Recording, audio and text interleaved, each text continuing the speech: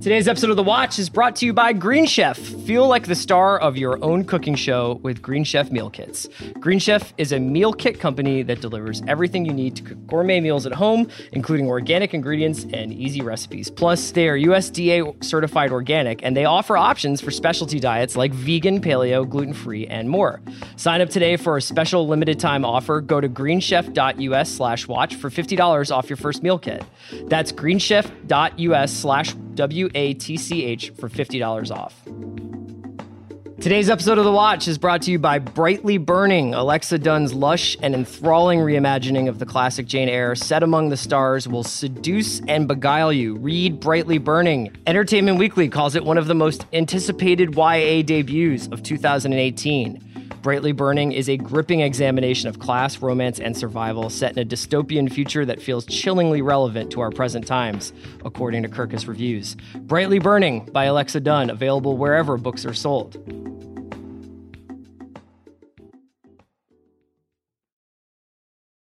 I need support staff to clear the room.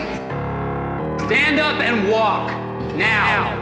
Hello and welcome to The Watch. My name is Chris Ryan. I'm an editor at TheRinger.com, and joining me in the studio, he's investigating some stuff, okay?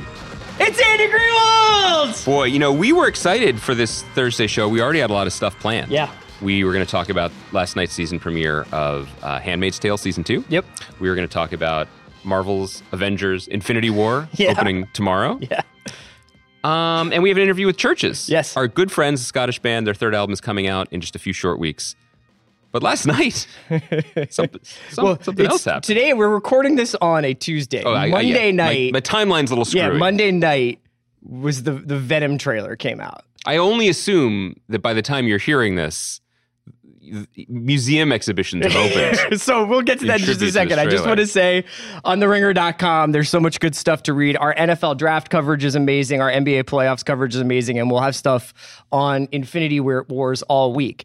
We will be talking about Avengers Infinity Wars on Monday. Mm-hmm. It's just one war, man. Yeah. You keep saying it's Infinity Wars. But then if it goes on forever, it's just one war that goes forever. There are many battles and skirmishes within the war. I got you. You see what I mean? I see what you're saying. Yeah. We'll talk about that on Monday. You can listen to Recapable's Westworld if you want to get your dose of podcasting stuff about Westworld. And, well, you should listen to the podcast. I'm happy it's there. You're happy it's there. Did you listen to me talk about it? I did on our show. I have to do it again? And then we will be talking today about Handmaid's Tale, like I said. But first, we got to talk about this Venom trailer. Can you... All right, I want to talk about how Tom Hardy straight up just CGI'd his own performance from The Drop and put it in this movie. But can you give me like the 20-second, 30-second recap on what Venom is? Because I have no idea. I mean, here's the thing. You have to understand that to make something this gloriously stupid, you have to start with a kernel of pure, uncut stupidity. Like a symbiote of stupidity. Yeah. And... I mean, I'm going to say this, and I feel liberated telling people this. Thank you for asking me this. I've carried the knowledge of this nonsense in my head for 20 years. Chris, in the 1980s, Marvel had a large comic book event called Secret Wars, where all their heroes teamed up and fought each other. And that became a thing that they did in the movies 20 years later. And while they were on this other planet fighting each other, Spider-Man found a little thing that crawled onto his body and became his new costume because everything was starting to rebrand as edgy and dark, and Spider-Man had a black costume that was like alive and bonded with him. He didn't have to get dressed anymore. It sort of lurked up his body. It's good stuff. I think Mac Weldon offers the same product. It's antimicrobial. It's antimicrobial. And then he had a black costume for a while, and then people were like, now we want the red costume back. And then people were like, cool, what if the black costume was an evil costume? And that's Venom. Okay. An evil alien Spider-Man costume that glommed onto somebody else. So is the end point here is that eventually Venom will be in a Spider-Man movie? I honestly, I look at this and I don't know what the end point is other than these are end times. Because it was supposed to be a Sinister Six. What that was before Marvel got involved. This is the kind of thing where Sony was throwing every wet noodle they had at the wall to try to make one of the properties they controlled pop off. And all of these things were in development. And this literally seems like Tom Hardy was like, okay, And then they were like, "Oh, you were serious about that? Okay, yeah, we'll make a movie, sure." I'm glad you brought up you were serious about that voice, because there's a lot to take from this Venom trailer. It's directed by Ruben Fleischer, who did Zombieland, movie I'm very fond of. Me too. Co-stars Riz Ahmed. It's a wild cast. Guy we really enjoy. Jenny Slate, a woman we really enjoy. Michelle Williams. A queen. Yeah. And Tom Hardy. And Tom Hardy is... if you put Tom Hardy in any kind of role where he is acting, first he's going to be like, "Where's the mask?" Yeah. He gets it. He got his mask in Venom. Sure. Second, he's going to be like, "What's my accent?" Mm-hmm. And he's chosen to do a kind of Ratso Rizzo meets what? Like Mark Ruffalo and Spotlight kind of? I told you I'm going to do my job. I'm a reporter. I follow people that do not want to be followed. What about the allegations that you recruit the most vulnerable for tests that end up killing people? Your time to go. You finished, Mr. Bronx. Was that a threat?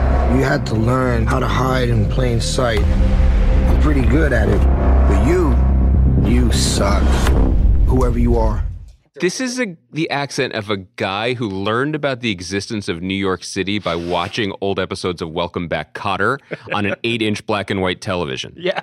This is so wild. And the thing is, why did we not see this coming? Like, as soon as we saw that he was doing this, we have to remember we're talking about Tom Hardy. I thought in the first teaser, like, he was like a construction worker who got captured because I don't know why. Ah, man. But he's a journalist who is investigating this company that Riz Ahmed has. And as soon as he starts talking, I mean, this has been sort of my pet peeve for a long time, is that I think Tom Hardy is one of like the best working actors. Sure. But Tom Hardy always has something in front of his mouth. He's the hardest working actor. He definitely always gives himself like 2 or 3 hurdles to jump over. It's a challenge for him. He needs a challenge. And now he's in this movie and he's like, "Oh, what are you doing here, huh? I work for the New York Post. I got a taxi medallion right here.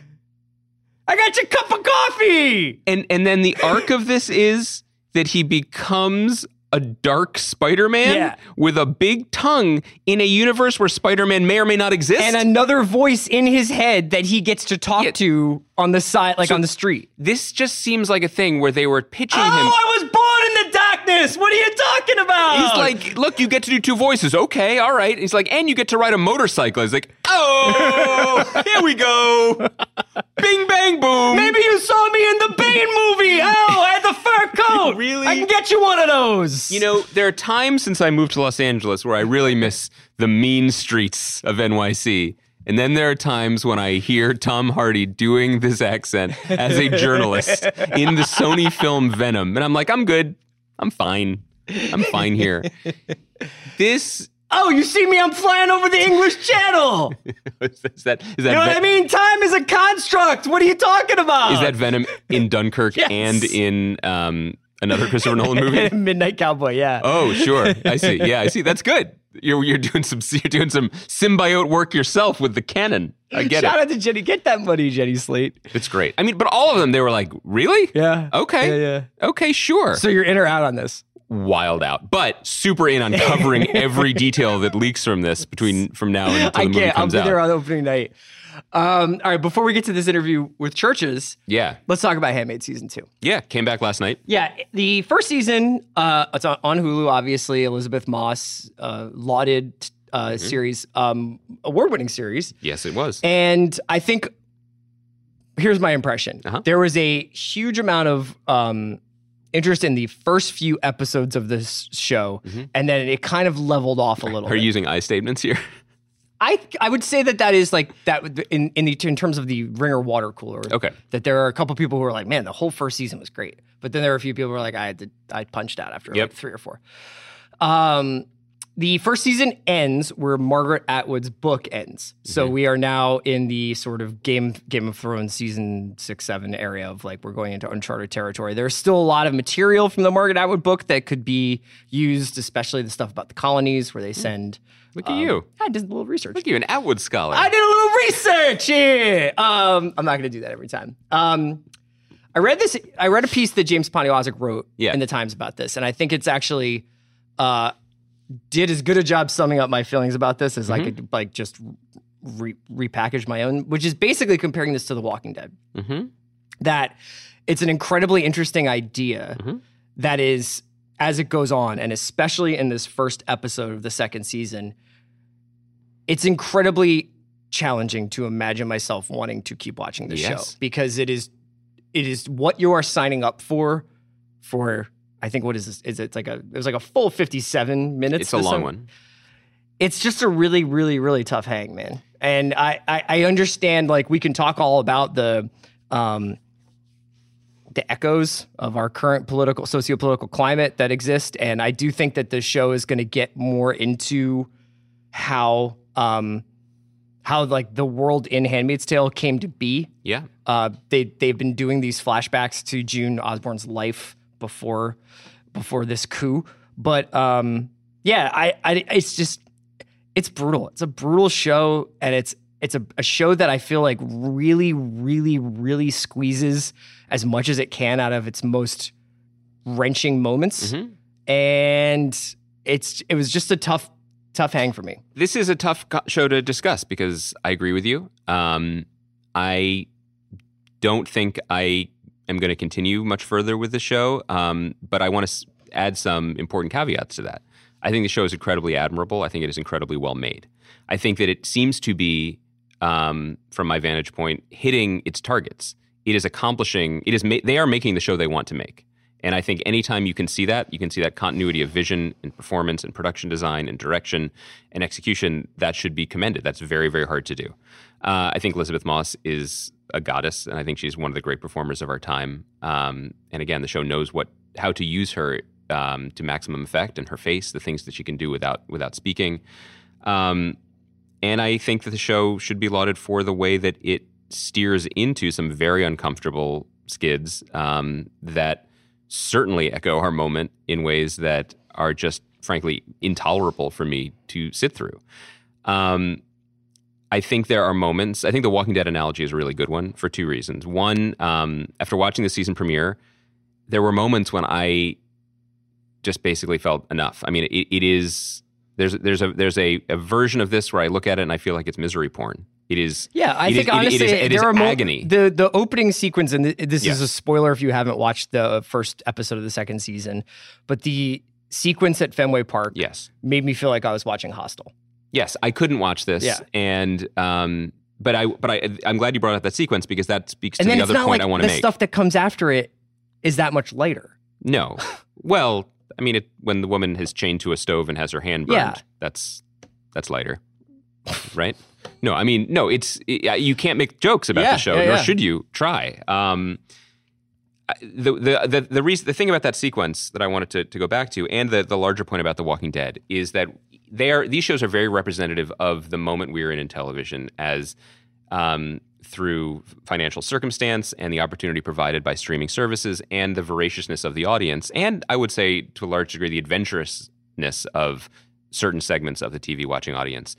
We are seeing TV shows that reject a lot of fundamental things about TV, basically saying that we can take emotions or attitudes, visions that generally only exist in movies, and we can apply them to television. In a very like a small amount of movies. Like, this is not like a kind of vibe you see in any old movie. And the reason those exist in movies and in not many movies is because there is a limited appetite for some of these things. Yes. Because a movie can transport you to a world for 2 hours and then leaves you shaking and gasping and stumbling out of the theater, rocked by where you've been, but ready to take that experience and slot it into your own experience in the world and reckon with it.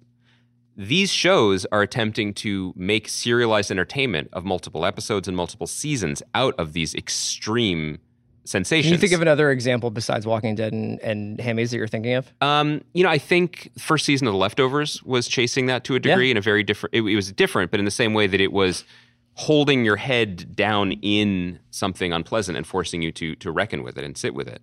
I think a more positive, to my critical mind, version of that would have been a show like Rectify and Sundance, which had a very, very slow-paced, very atmospheric, vibey melancholy that you recognize from independent cinema and then stretch that out over a number of seasons.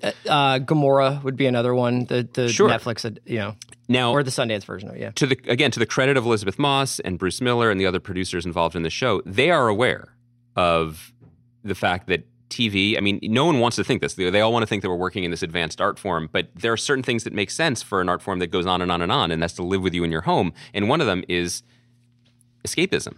Escapism exists in television for a reason, because you have to spend time with it. People want you generally have to create a world that people want to spend time in.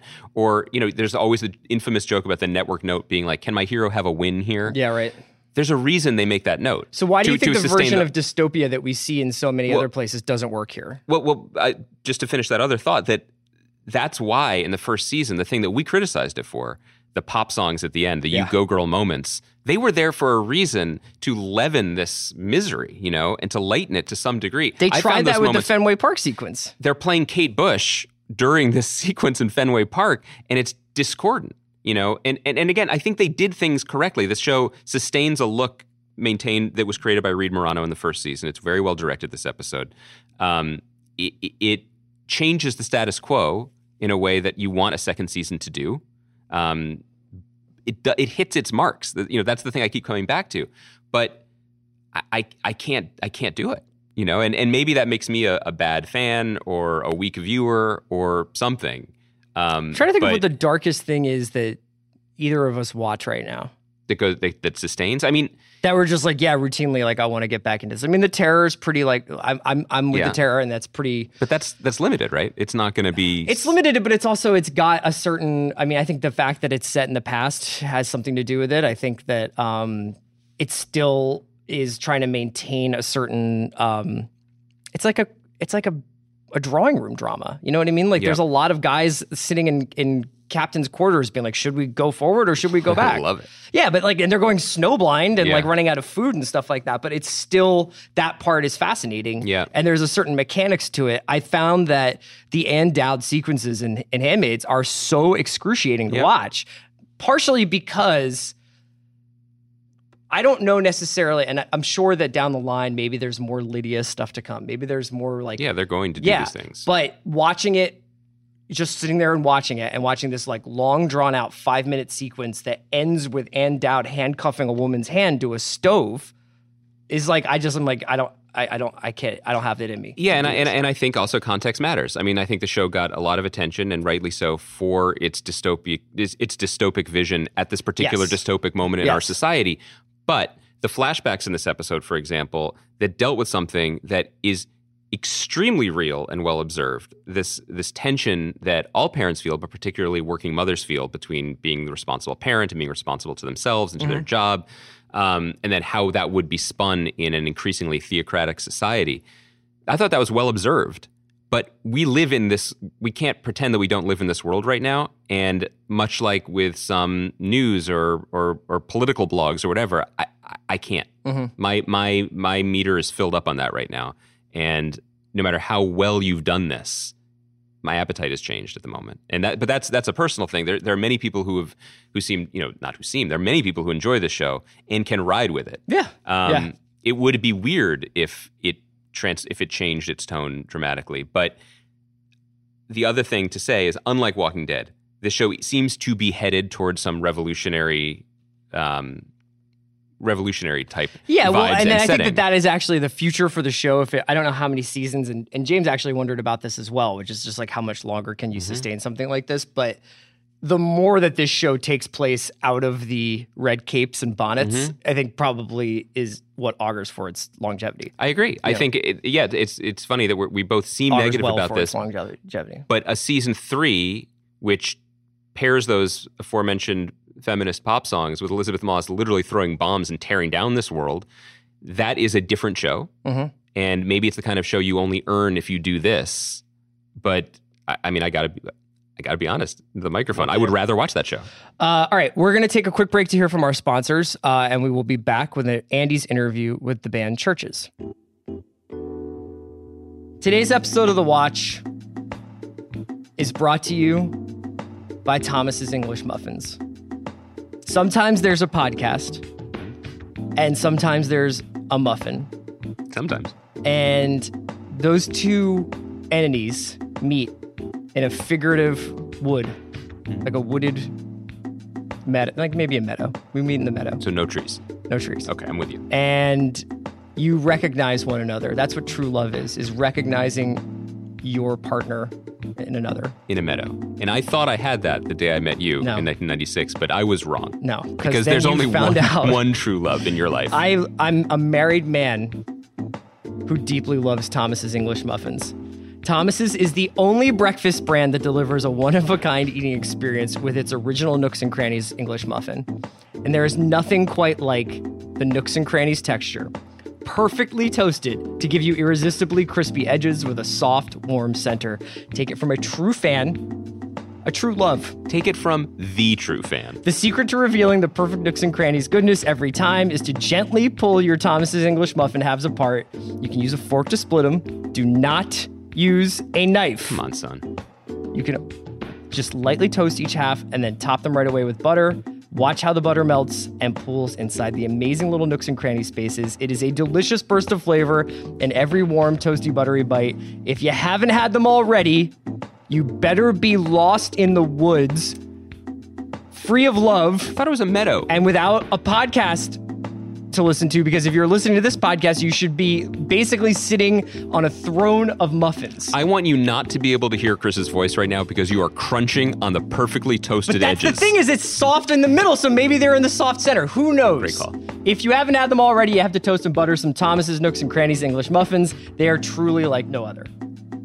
Today's episode of The Watch is brought to you by Microsoft Teams. Support for today's show comes from Microsoft Teams. Microsoft Teams is your hub for teamwork in Office 365 with so much to look after. Wouldn't it be great if there was just one place to look?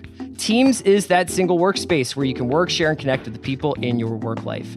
Teams brings together your chats, meetings, files, and apps all in one place, and take teamwork where you work with apps for mobile and desktop.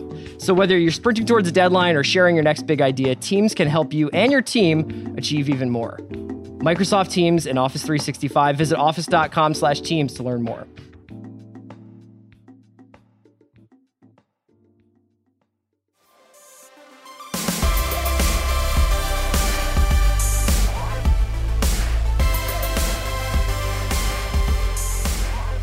And we're back. About to go into a conversation I had with the members of one of my favorite bands, Chvrches. That's Chvrches with a V. These guys are incredibly kind, friendly, fun to talk to, and generous. They are the people responsible for that music you just heard, music they composed for the Andy Greenwald podcast, which I know is Chris Ryan's favorite podcast after the 5 that he also does for the Ringer Podcast Network.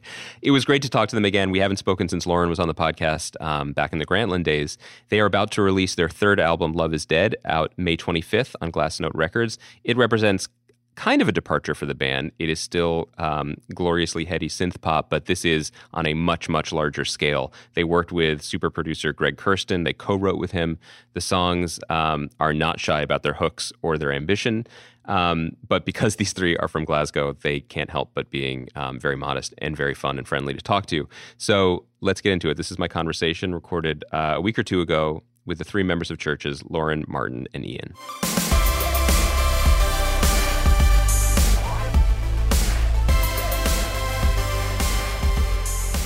This is Choose Your Own Adventure. Right? This is whatever. This is the Ringer's number one podcast about Louisiana politics. So I hope you've done your reading, or at least you I took a watched note. Trevor Noah having done his reading. That's how we all learn. Yeah. I feel like Trevor Noah and John Oliver have done the reading, and they're the kids that came to class having done the reading. I'm like, crap, I need to go do it. But what if they didn't? What if we just? I think they could really con us if they wanted to use their powers for evil.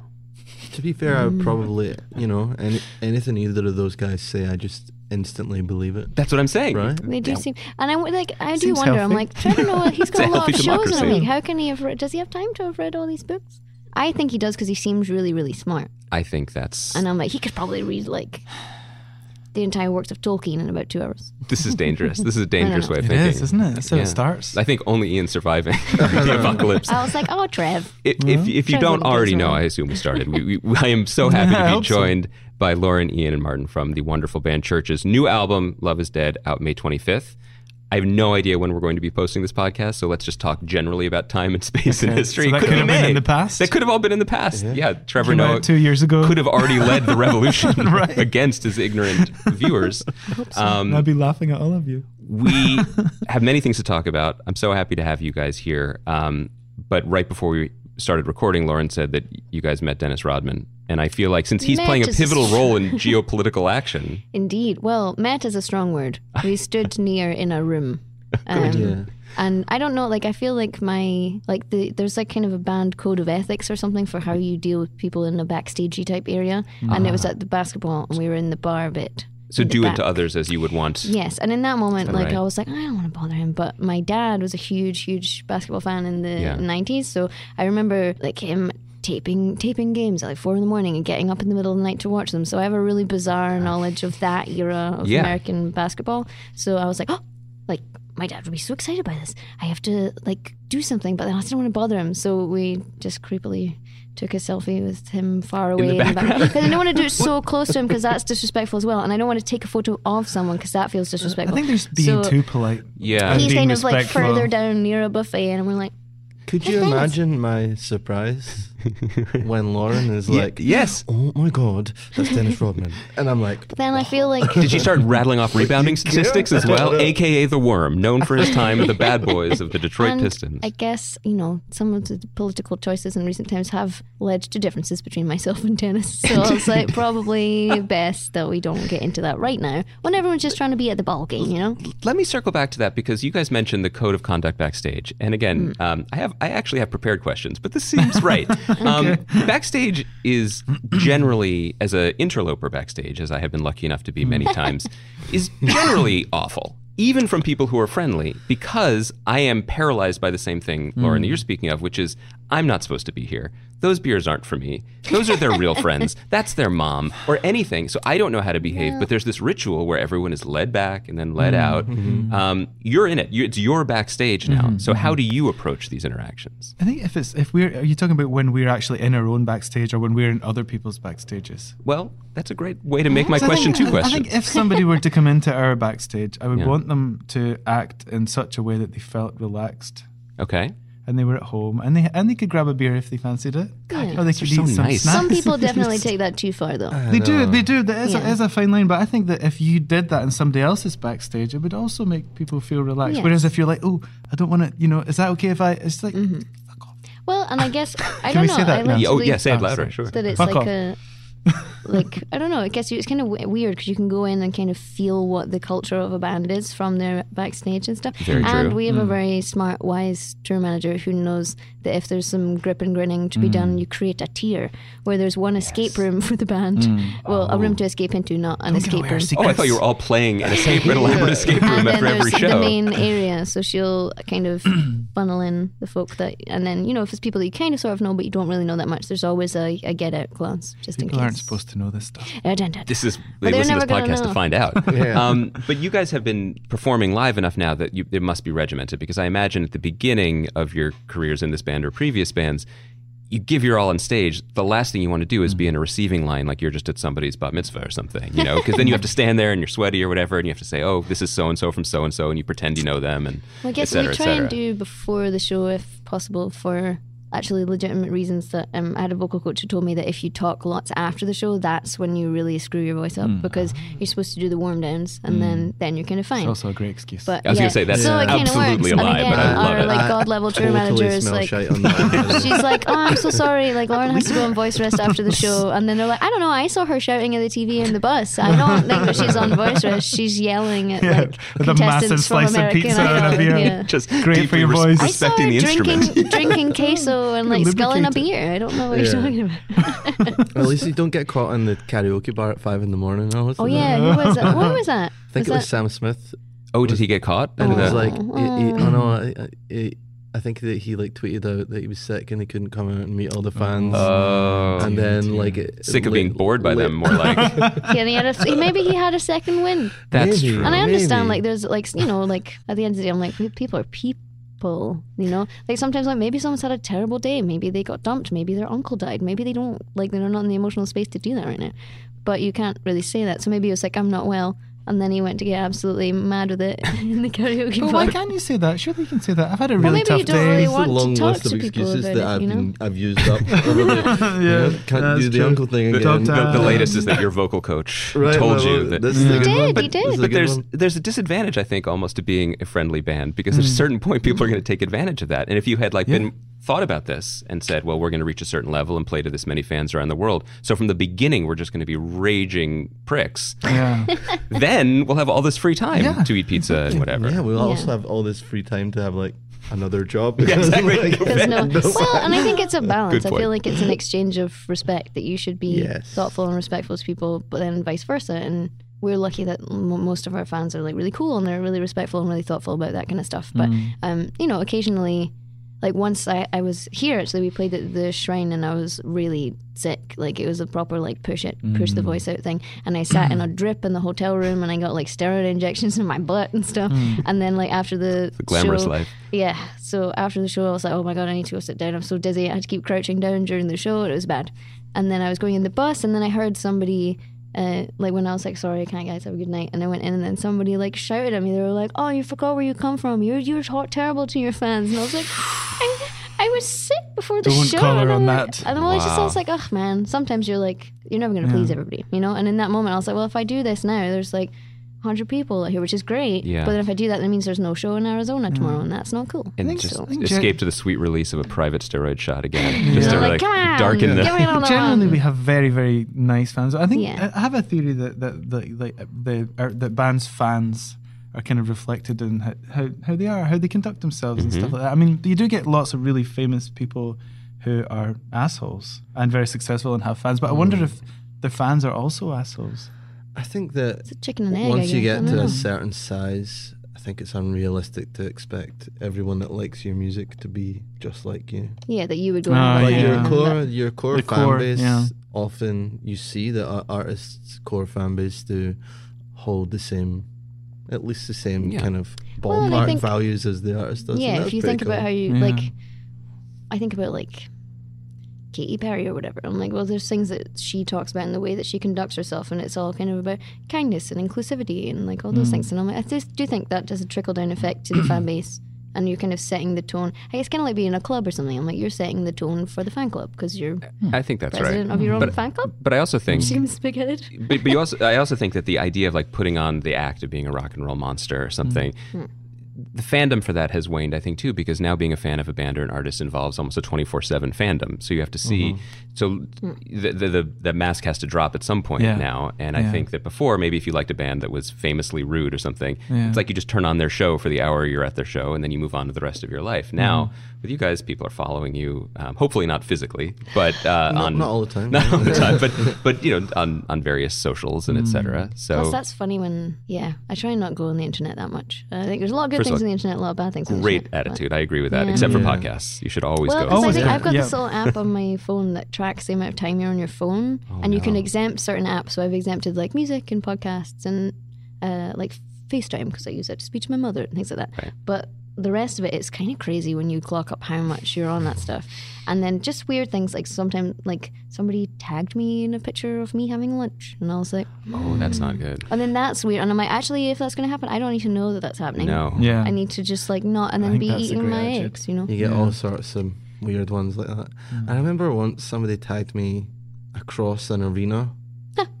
I was at a 1975 show, and someone had managed to pick me out from the other side of Madison Square Garden and zoom in on me, and then I was checking my phone, feeling really freaked out by the fact that someone had crossed. Oh, the you arena. noticed while you you saw were it while there? you were there? So Yeah. it was just feeling 'Cause the I red was dot on your head from like a Bourne movie. God, that's What so could- Well, and it's odd could that be weirder than that. I think one day we came into this last year we were writing and I came in and you were like, oh, did you go to the theater last night? And I was like, yeah, how do you know that? How did you know it was last night? And then you were like, well, people tagged us and there's a picture of me and my mate in intermission being like blah blah blah and eating sweeties. Had you apologized that you couldn't do something with them, and then they had found out about it? No, I think That's the thing. it was the My vocal coach says I need to rest. it was the Oscar Isaac's version of was it Othello? That's a good Is it not reason. Hamlet? Hamlet. It was the Oscar Isaac's version of Hamlet, and the tickets were all gone. And I felt bad because I had ones and you didn't. So Well, let's not have any more band ruptures now Yes. over I Shakespeare mean, of all what things. a really, okay, what a okay. very It's the high hierarchy. Yeah, I know, it's such a classy band. You actually, this alluded to the fact that you were recording in this country, and I believe, are you all mostly living here now? Is that correct? Or you were during the recording? for the time time being. being. Until Not you doing kick that us just to out. like geotag you for future Oh, stalking. okay. What I mean is you have more or less moved to this country at a really special time in this Yeah. country's history. Yeah. Yeah. Great timing, guys, first of Well, all. we were like, gotta get things- away from this Brexit nonsense, and then we came here and we're like, We That's like- Brexited. yeah. Literally, we it's just as bad in the UK. Yeah. So I was like, in my mind, geographically, being in New York makes a lot of sense for work right now, Right. because it's halfway to here or to London, Mhm. and these two guys were already there, and we like imported her humble little studio from one industrial estate in Glasgow to another industrial estate in like Bushwick, and I thought I still love it Yeah. because it's so new. Do I love the winter? No. Do I love that it's snowing in April? It snowed today. Right? New York, I definitely don't love that, but there is something special when it's so fresh, like living there. Does it, I mean, obviously you've all spent a lot of time in New York prior to recording the record there, recording the record in this country, but does it change the tenor of the recording just being in a different place? Because I think I remember when we first spoke, Lauren, that you talked about recording. Was this equipment in your flat or in your home initially? Yeah, we had it a was- studio in yeah. Glasgow. It's kind of a basement flat. Right. None of us have ever actually lived there, but it is But one of our Dave friends lived lives there. Just in there. case you could. Dave, who's our backline tech, Yeah. and also a composer, had shared the apartment with Ian, and they'd had a studio each, and then David had a bedroom in the corner, and then on the second record there was too much gear, so poor Dave moved out. So what does it mean for Chvrches to make an American record or to be an American I band? think it probably does make a difference in lots of small ways. I think that still, wherever we are in the world, I think when it's just the three of us, the kind of core, right? In fact, the dynamic is kind of unchanged. I think it feels like that's us, that's what we do in a room. Regardless of where we are, it's going to come out sounding like us. But I'm pretty sure that it's different in lots of different ways. I mean, we worked with Greg out here, Greg Kirsten Right. out here in LA, and that obviously had a massive effect on the way that the music turned out, because it was like having another member of the band, like an amazing keyboard player in the band, and he fitted so well into our existing dynamic. Yeah, I want to talk about that dynamic, which is obviously different on this record. Greg Kirsten, who has produced many terrific bands and He's done a collaborated. couple of records. He's done all right for Yeah. himself. He's Yeah. fine. He's all Don't right. shed any tears for I him. think he's going to be all right. Like Yeah. that. He has a place to live other than the studio, is what you're saying. Actually, he does live in his Does studio. mostly? There it is. It's in his basement. Um, I was just thinking, like, on that, I think we were quite protective of still making a British sounding record. Mhm. Like, I know that I certainly was in the back of my mind, and I thought about it a lot, was that I didn't really want to do that thing, British band moves to the USA, makes overblown You like didn't- rock record. You didn't want to know? make your rattle and hum. Right? I mean, I'd you watch said that. it, but I didn't. No, And- you and guys it- love all bands equally and are respectful of everyone. Right. It's a great It's documentary. a brilliant film. it is. I mean, it's overblown for sure. So when But it made a big impact on me. Yeah. it did, not so much on me. Maybe but not the, wanting to do Like, it. it has on people, yes. It had an impact on people. Who are alive in the world, sure.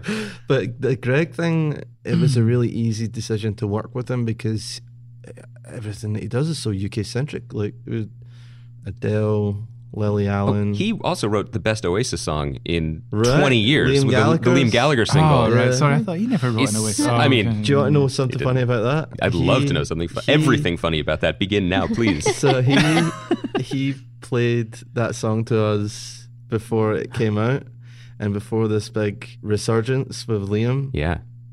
And when the song was over, I just turned around to him and I was like, "You don't know what you've done." It's all coming back now. He unleashed You have no idea what you've just Kraken done. has returned. 5,000 miles away. I really hope that Noel Gallagher hears your comment. Oh, Noel Gallagher me will too. love it. That would be my dream. I mean, if I could, Incidentally, I went to see Liam Gallagher after the fact at Terminal 5, and really enjoyed it. So you worked with him. You co-wrote on some songs. He produced the record. When I first heard you were doing that, I was very interested because in my mind, my completely unformed, don't actually understand how songwriting works mind, I assumed that people would work with someone like Greg to like add hooks. Whereas your songs, sometimes there are too many hooks. Like that's never been a problem for Chvrches. Some of those songs, especially on the first record, there's just, I think you're done, and then there's more, and then there's the third chorus hiding behind the other two in the bushes somewhere, and it jumps out and surprises you. Stealth chorus. So when I listened to the new record, what he seems to have done, and you can explain the reality behind this, he seems to have stripped some things away, and it's I don't want to say pure, but there's a swagger in some of these songs where there aren't three choruses, there's just one chorus. Really good one. One really good one, and wait for it, and here it is, and it stands with the strength of its own conviction, and so you fall into that. And it's a different vibe, but it's interesting. When I think of someone co-writing or producing, I think of someone adding, but it sounded almost as if he stripped away.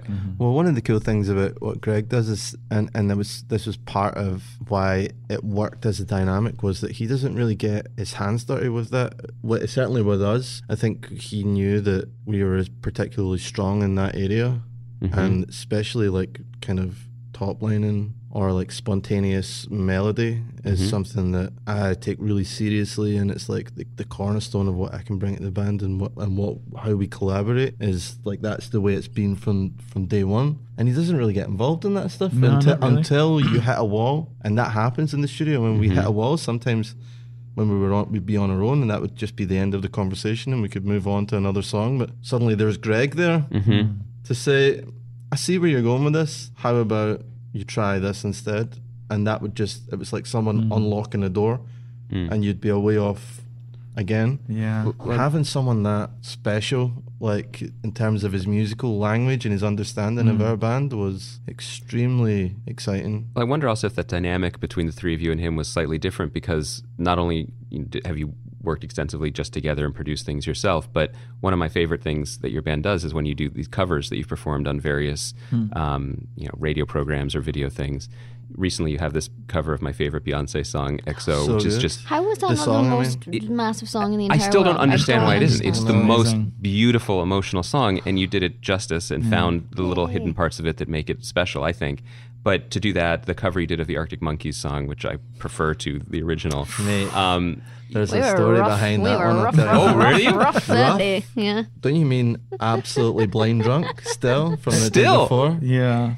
Behind that beautiful video, you guys It was look like great. 8:30 in the morning when we recorded that. Yeah, it was like breakfast radio in You've seen too much Shakespeare the night before. Well, yeah, and it was just one of those, like, normally I'm We've been really well drinking mead behaved at the on local tour, but it was like production. the first time we'd been on a festival in Australia, like that was touring festival, and there was Frightened Rabbit were there, was other Scottish people, and like Martin had organised a little day out for us all in Sydney, and like it was really nice. We went on a little boat and then just got absolutely shit faced, and fast forward to like a karaoke bar at like 2 a.m. And then I remember Sam Smith's in there hiding from the photographers. Yeah. We still hadn't finished the I arrangement definitely for the must track. have been quite smashed, because I know that like there was a kind of guy being really douchey in the bar to one of the other girls that was in the group, and our manager went in to get him to stop because he's a good guy, but then he definitely took it too far, and then drunk me came back from the toilet and saw this fray developing, and I was like, no, you go that way, and then I'm like, that's really unsafe. I don't think I should have been doing that, like getting in the middle of a tussle and being like, in an Australian pub, you get outside and you go up the stairs.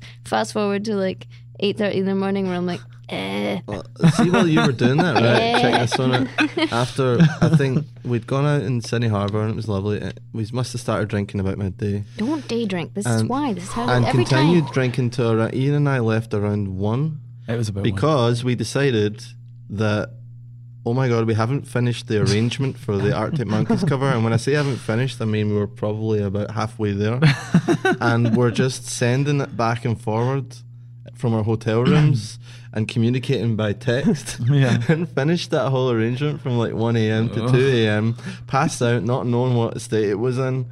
Rocks up to Triple J the next day. Still drunk. And we could throw this up because I have it up here. And maybe the still they've chosen is telling. Because when I watch it, there's no way. But you look a little bit like staring at the middle distance. The rabbit in the headlights. Can I get through this? I do maintain, I'm like, had I left earlier, which would have been a smarter thing to have done, I'm like, something bad could have happened. That fight would have happened. Campbell would he's a. Oh, I thought you were nervous. I did notice the shaky hands. The shaky hand is definitely alcohol related. And listen, we do one of those a campaign, and then we get I'm like, whoa, that was the day really we got chose away with to that do one. that. But and Here I am calling it this beautiful exploration. I think it did add to the melancholy of my delivery. Yeah, that's what it is. That's what real if I had champions left, do. then maybe because our manager used to be a bouncer and he doesn't take that kind of shit from people. And I'll say, oh no, he would have had that guy in a half Nelson and he'd be in the clink. So it was probably good that I was there to ride him right on his back so you're never ending heroic story. on a number of levels here. And the reason I brought it up was to get that story, which was worth it. But also that I feel like a good producer's mentality would be to strip songs down and then piece them back together again under various states of sobriety. But to talk to someone like Greg and have him there too, is that generally what the process is? Or maybe tell me otherwise. Do you know one of the things that I think that Greg really brought to our creative dynamic is that he knows when things are done. I don't think that we tend to work into things way beyond the point where they're done, in my opinion. Sometimes we overwork things, and I think and maybe that's why we've got so many hooks and hooks after hooks and extra choruses that and that's a signature of what we do. And it almost comes from a place of anxiety though. Certainly on the first record, the whole why have one chorus when you can have three is because it was Last Chance Saloon for all of us in a way, right? And we were making this record suddenly overnight. After pushing a rock up a hill for many years, all of us, overnight there was this attention on what we were doing. And when we were making that album, we were kind of aware of that. Yeah. And we'd written most of the songs, but we tooled them to within an inch of their lives because it was kind of an all or nothing moment for us in terms of being professional musicians. It felt like it. I mean, I don't know, you probably remember more clearly than I do, but there was a YouTube clip of you guys performing Lies, I think, that suddenly... That's our first ever show. We saw in New York, and I was like, this is what many of us, we were instant messaging oh, this is what I was looking for this. Thank you. I put a Google, man. I'd asked Jeeves 10 years ago or something, and finally my search result came back. Jeeves came back from the dead. He literally carried it on a tray. It took a long time. But when was that? Was that 2012? So that was 2012, and we put that song on Lizzie from Miss Mister's blog, Neon Gold. Yeah.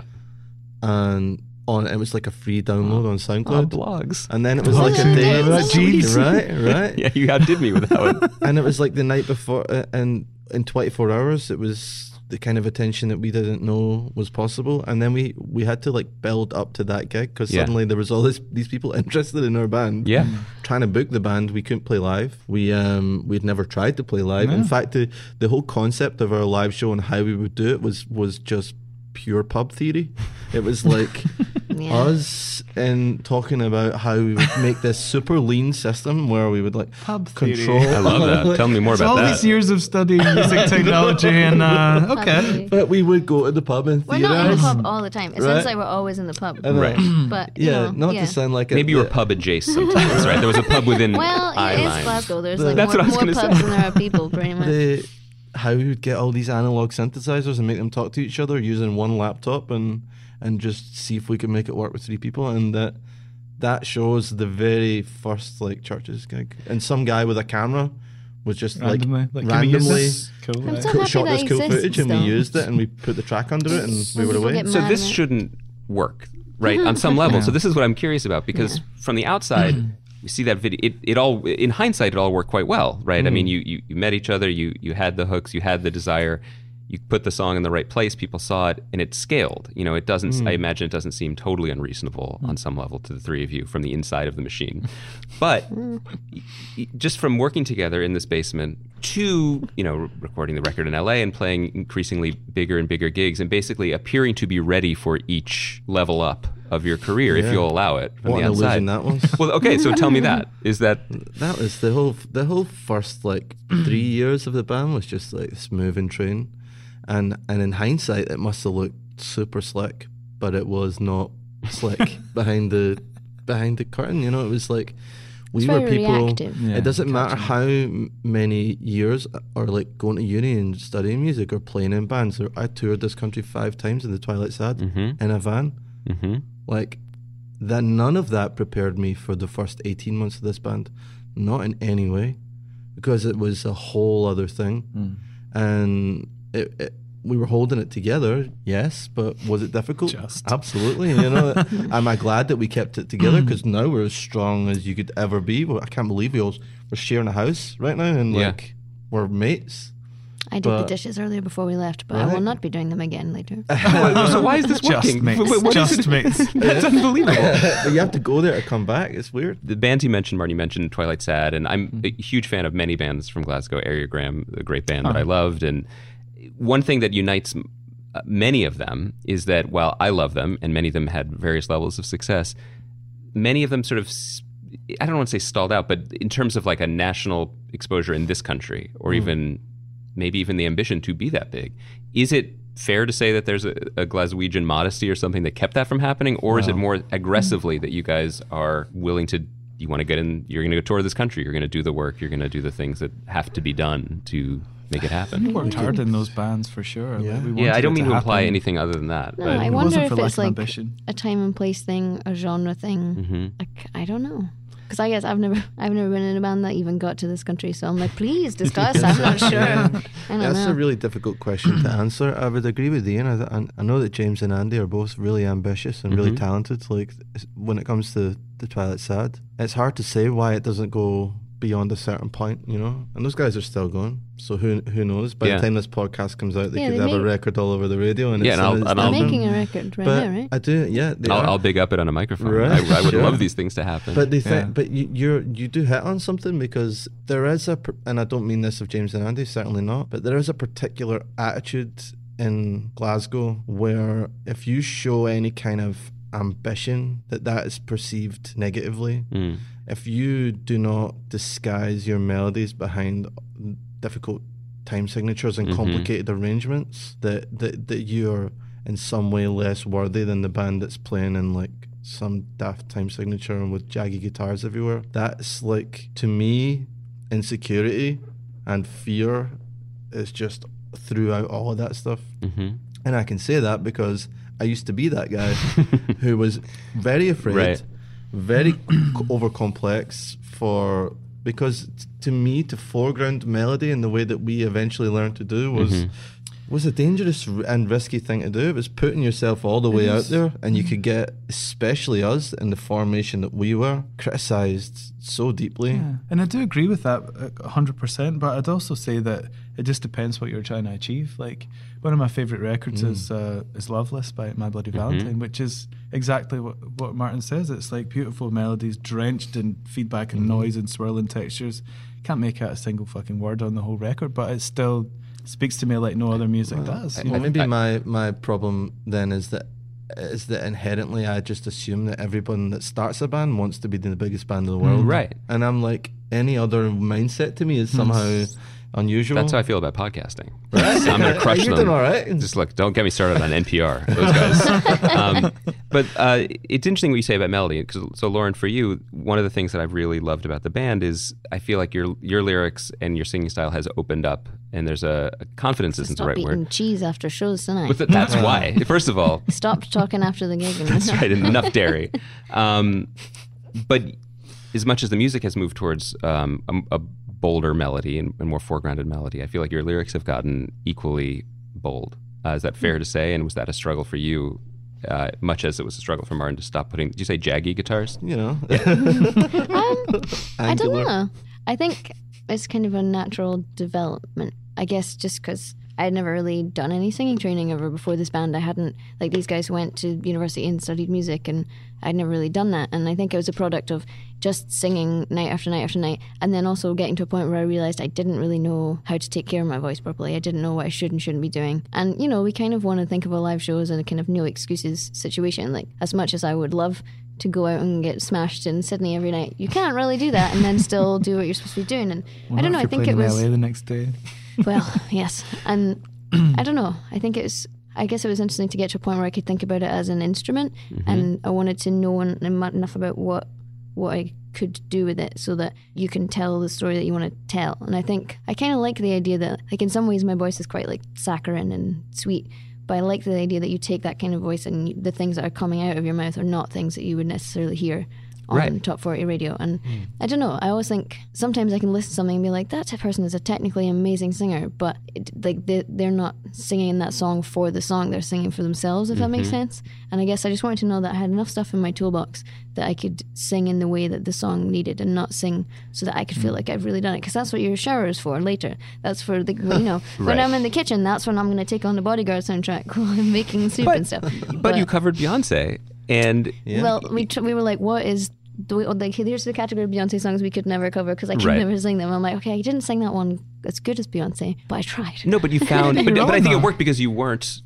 singing Beyonce, you were singing the song, and you found something that spoke to your voice and the strengths of your voice. It's a very focused vocal performance that really communicates something different than the original track, which is what a good cover does. And I feel like that's what I've tried to learn over the course of time. I think, especially in the first record, I was just so like rabbit in headlights, blown away, like out of my depth by a lot of stuff that was happening. I think I was like, getting through our show was quite difficult. So getting through each song, I was like, just like do it rote so you've done it. Whereas like, I guess now because we're more comfortable with it, I kind of think it's about like communication and what do you want to say. And I know there's some things my voice can do and some things my voice can't do, but ultimately you should be trying to emote and trying to find something in those lyrics and express that. And even with covers, like sit down and look at the lyrics, unless I know them already, which I did for that one, of course, and then be like, well, what bits how do you make people feel like you're saying that to them or something. And I should let you guys go. You're on the this is April, the record's coming out next month. Is this part of the roller coaster an exciting part for you? Is it fun? Not depressed, because obviously this is great. I can tell from your faces. But, you have these new songs. You have whatever swagger has been built up in the swagger bank from the last few years. What are you ready to show people with version 3? Well, there's actually more anxiety than you would imagine. If I'm being honest, it's like this. There's a deep connection I'm feeling between Glasgow and Judaism as a whole. I'm really relating. I think it's maybe why I've always liked the bands. The more times you say anxiety, the more I completely relate. And it's like, that's the truth of it. It's and now the more songs that we put out and get out, it's going really well at radio and it's all that stuff, and we can see it's becoming real again. But I can't tell you how weird it is to spend like a year in the wilderness. Well, Bushwick. Right? Then, the wilderness. And like not be putting records out and watching the music business like evolve in front of your eyes. Yeah.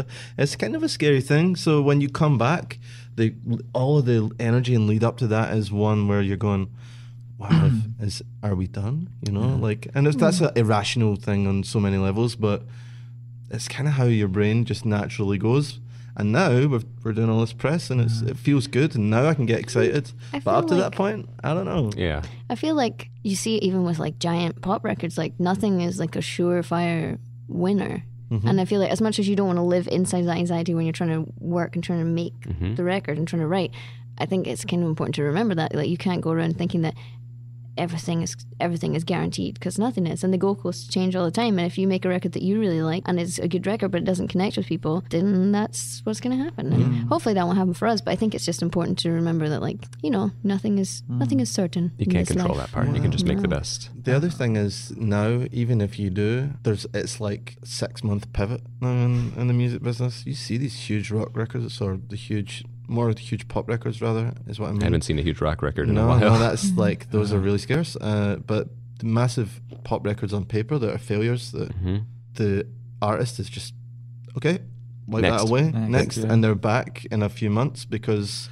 you can turn things around with Amigos collab. With that kind of speed. Next. And then you're only Amigos collaboration away from a huge like fingers crossed, guys. And maybe. Never seen that. I think it's possible. Right. Finally, I have to say I owe you a huge thank you, because you guys made music for my podcast, which is so kind. And then you moved. What did you do? So good. Well, it's coming back, and I love it. I'm so honored that it exists. That was so nice of you. And I wanted to know just what I can do to pay you back. I wondered if you needed some sort of like a mediocre hot take on something cultural that I can just make a bespoke opinion for you guys. Like, how do I repay one of my favorite bands making an incredible track? You could open for us. Spoken word, I don't know, motivation. Oh, I think that would be good at that. Motivation? Right. Do you think that's take questions and be like, well, what's stressing you out? Like, what are you really, really worried about? And then you're like, I'm really worried about, and they could be really existential, or they could be. But then wouldn't I be like, that's nice that you think that's a problem. Let me tell you about my problems. I thought you thought maybe I could do like bespoke reviews of the people in the crowd. I could say like, you've come in with this backstory of this, but I don't buy that thing about your sister. And Lauren, Ian, Martin, thank you so much for taking the time to talk to me. Love is Dead is out May 25th. Yes. You guys are great. I love the band. I'm so happy you could come talk to me again. Thank you. It's always a pleasure. Yeah. Yay.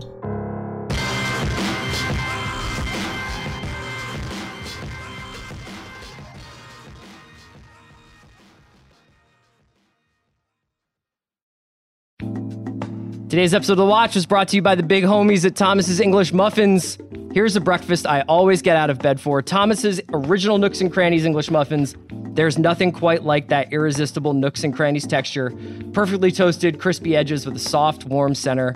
How the butter pools inside those Nooks and Crannies spaces is just amazing. It's a delicious burst of flavor in every warm and toasty, buttery bite. Thomas's Nooks and Crannies English Muffins. They are truly like no other.